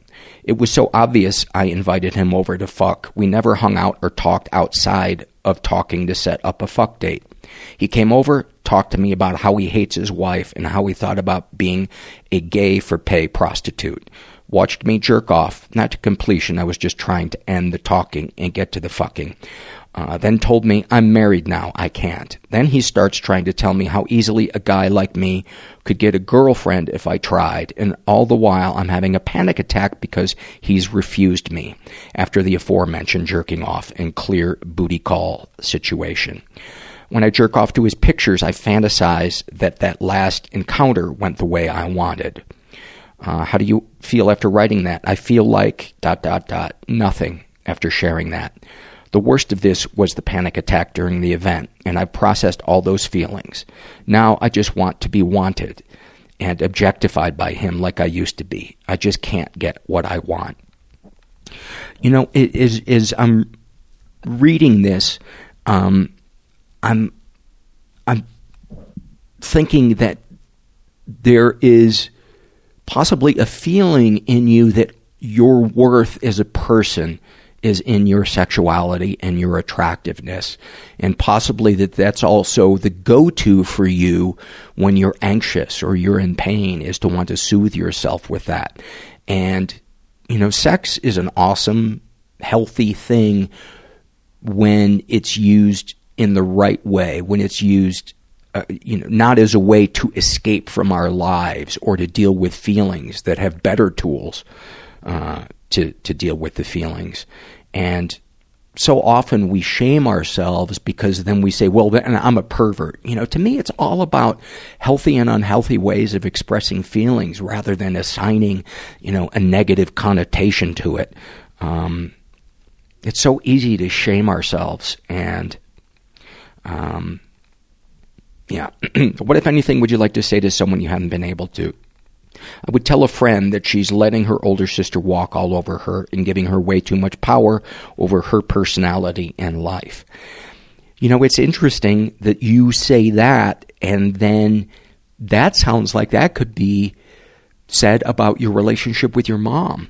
And very often, not setting boundaries with someone close in our life can really fuel the acting out or whatever the compulsive behavior is. I would ask my one brother why he thinks I would talk to him like a normal person when he still acts like the shitty teenager he was when we were younger, annoying me and insulting me for every interaction. Excuse me, then getting surprised that I still shut down and ignore him. And ask the other one how he feels when he and his baby mother tells their daughter that being gay is bad, then tell me to look after and buy her shit. Wow, that must really fucking hurt. You know, it amazes me how people can not see that their homophobic views apply to the person they have in their life that is gay. How they can separate those two things and not think that person takes it personally. What, if anything, do you wish for? A desk job where I can sit in a cubicle, put on an hour and a half plus long podcast, do my work, ignore everyone, get done early to work on my blogs, have health insurance, and move far away from my family in New York City in general because I hate this place. You know, there's a saying in a recovery that, there's a term called a geographic, where we feel that if we just move away, that all our problems are going to be solved. And while some of the problems may be solved of, distancing ourselves from toxic people or enmeshment, we're still going to have to do with the feelings that are going to come up because something is going to trigger them. Have you shared these things with others? Most of them in his support group for codependency. That's awesome that you are in that, because that is support groups. I can't say enough good things about. Obviously, it depends on the support group, but how do you feel after writing these things down? Feeling good. I love reading that. Anything you'd like to share with someone who shares your thoughts or experiences? Support groups worked for me to help deal with changing my thoughts and actions and figuring out my feelings. Figuring out my feelings, actually addressing that I'm mad about something or uncomfortable, was a huge step to getting to my real issues. Oh, this is so good. Do you have any comments to make the podcast better? I never know how much to go into my past for the first half of this survey, as I'm coming to write in a new shameful thing. Do I repeat all the abuses each time? Cliff notes, gloss over? There's nothing wrong with putting that, if this is the second time you're filling out a survey, to putting that stuff in again, because for one, I have a terrible memory, and two, somebody listening to it, there's a good chance they didn't hear your first survey. So yeah, it's all good. And thank you for sharing that stuff. I really appreciate when you guys go deep like you did. This is a shame and secret survey, and this was filled out by, and this is our last survey. This is filled out by a woman who calls herself Wildflower, and she is pansexual, and then in parentheses, don't tell my parents, and a bunch of exclamation points. She's in her 20s, raised in a pretty dysfunctional environment. Ever been the victim of sexual abuse? Yes, and I reported it, and also some stuff happened, and I don't know if it counts. She was raped while serving overseas for a U.S. government service corps, and I'll skip through. It was violent, and it was, as you can imagine, awful. And he was sadistic. And then she writes, the government agency tried to get me to get out and end my service because of my, quote, high-risk behavior. The lengths that people will go to cover their ass and protect a corporation or an organization to the detriment of a human being never ceases to amaze me. Less than 48 hours after my rape, the doctor of the agency told me to please learn from this. A cohort member of mine several months later, after seeking a sexual encounter, asked me, didn't I learn my lesson? The judges let him go because I didn't scream or have physical injuries. Therefore, my story seemed implausible. Man, that is some Hall of Fame victim blaming and shaming that you have had to deal with. I'm so sorry. Some stuff happened when I was younger that was definitely questionable and disturbing, and I realized I could use my body for attention.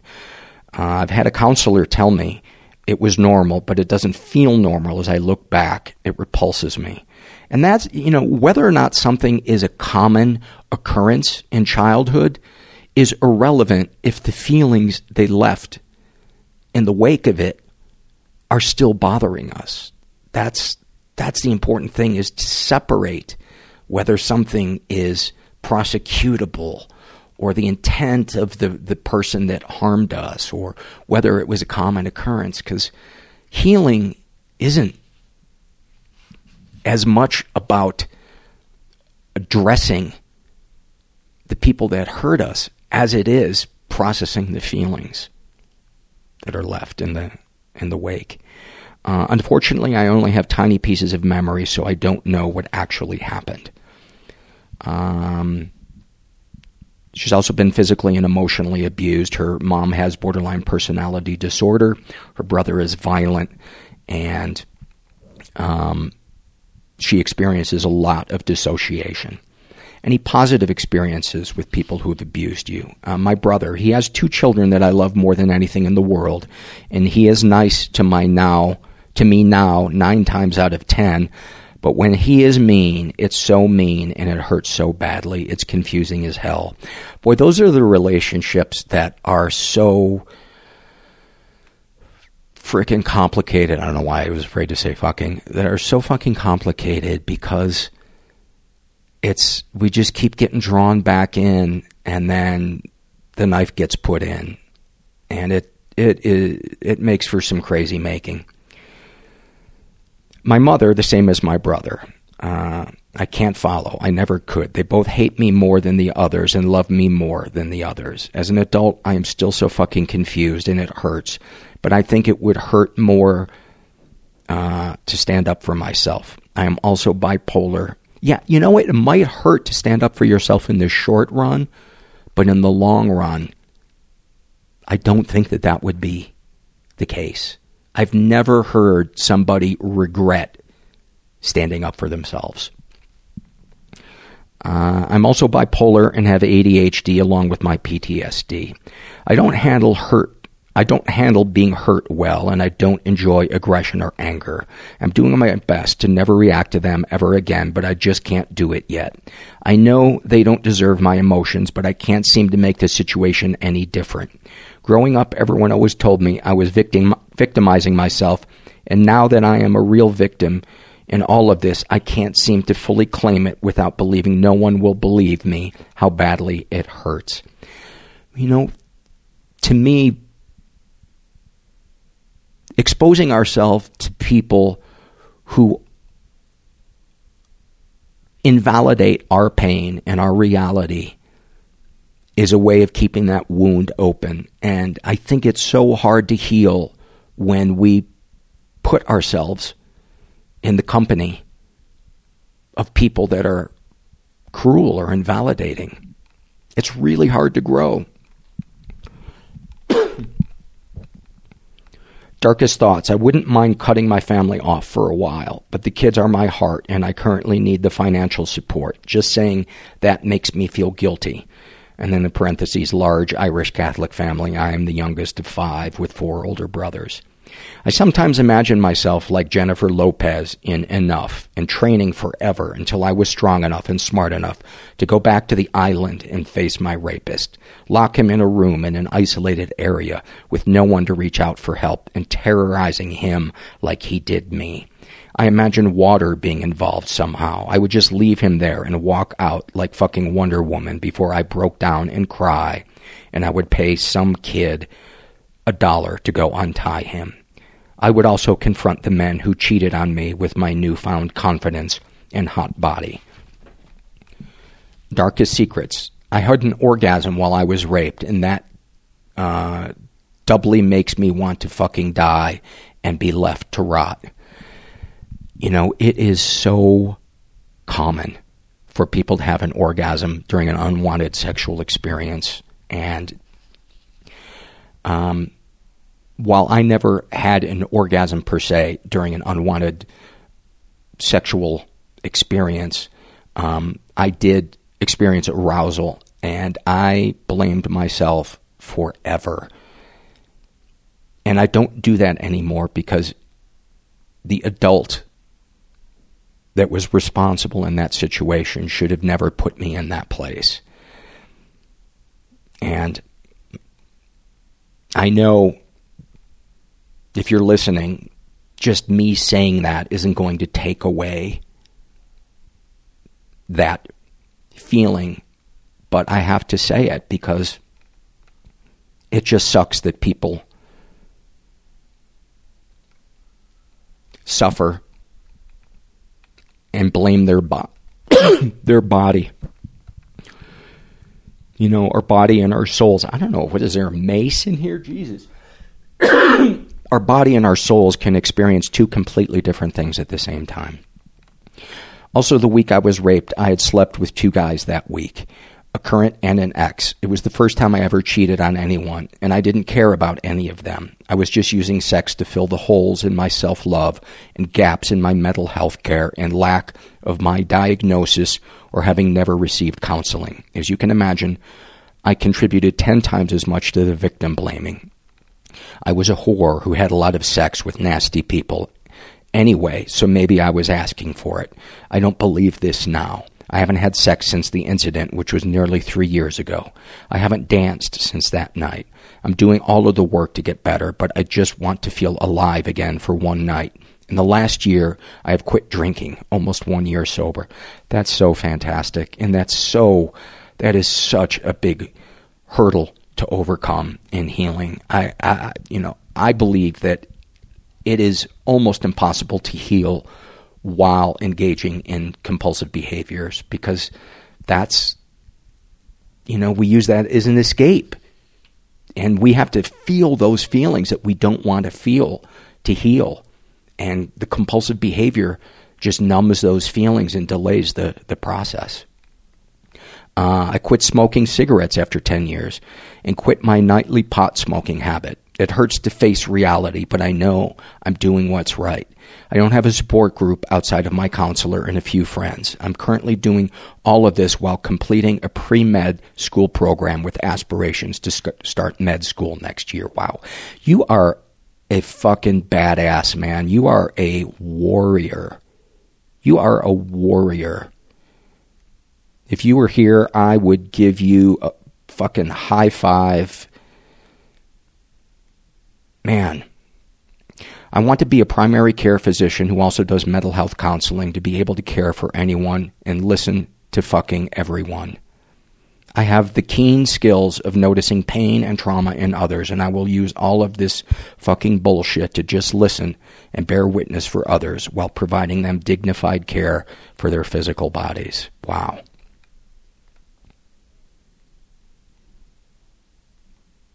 And this is, to me, is such a great example of the term, the wounded healer. The people who have experienced difficult things can really become the best healers if they process their stuff, because the insight and the compassion and the understanding they can have for someone who's suffering can be so much deeper than somebody who's merely learned it in a textbook.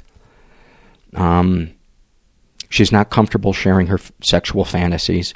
Anything you'd like to share with someone you haven't been able to? So many things, all of the things, ... What, if anything, do you wish for? I want to be able to find the right set of medications so I can feel stable. I want to go a full 3 months without wanting to die. I want a love in my life someday. Not the BS Disney kind, but the kind I deserve and will work for and with. A best friend who gets me, really gets me, and me, them, and who loves to have sex. Have you shared these things with others? Not really. People always fucking say, oh yeah, a lot of people deal with that. No shit, I'm talking about fucking me. I need people to see me and my pain. I think that's why a support group would be such a great addition to what you're doing right now. But it sounds like you got a lot on your plate. How do you feel after writing these things down? I've been crying this whole time. Paul, your podcast found me a few months after the incident, as I was up alone in the mountains, broken and depressed. Despite never subscribing to anything or filling out a survey before today, I've been listening to your podcast regularly for the past few years. It has been an irreplaceable supplement to my mental health care regime.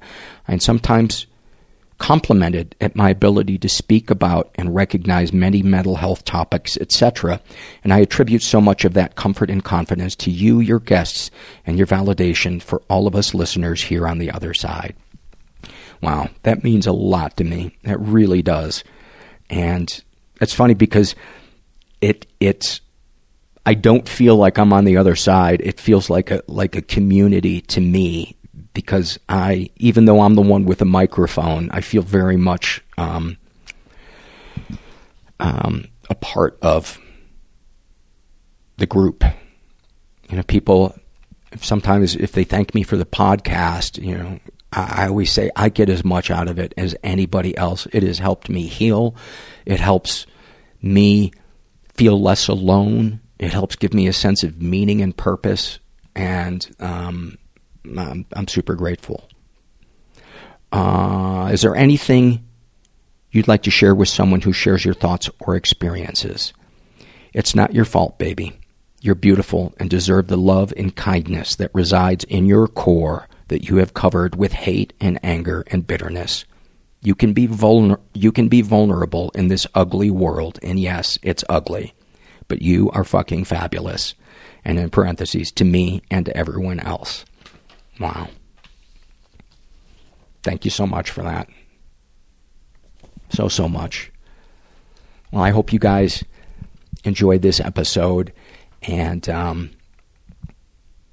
I'm looking out the window right now. I'm looking at the mountains and the sleet. Yes, I wish it was snow, but I'll accept sleet.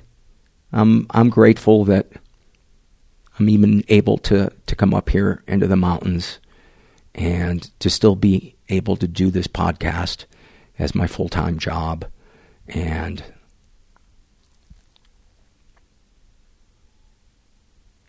I never thought that I could feel this way. I never thought that I could feel peace and connection.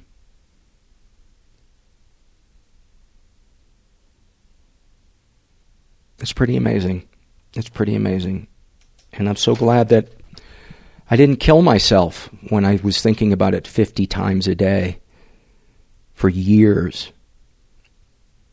And I'm glad I hung in there, and I hope anybody listening tonight that is doubting whether or not they can hang in there, I hope you do, because help is out there, and you're not alone. Thanks for listening. Everybody I know is bizarrely beautifully fucked up in some weird way. Bizarrely beautifully fucked up in some weird way. Bizarrely beautifully fucked up in some weird way.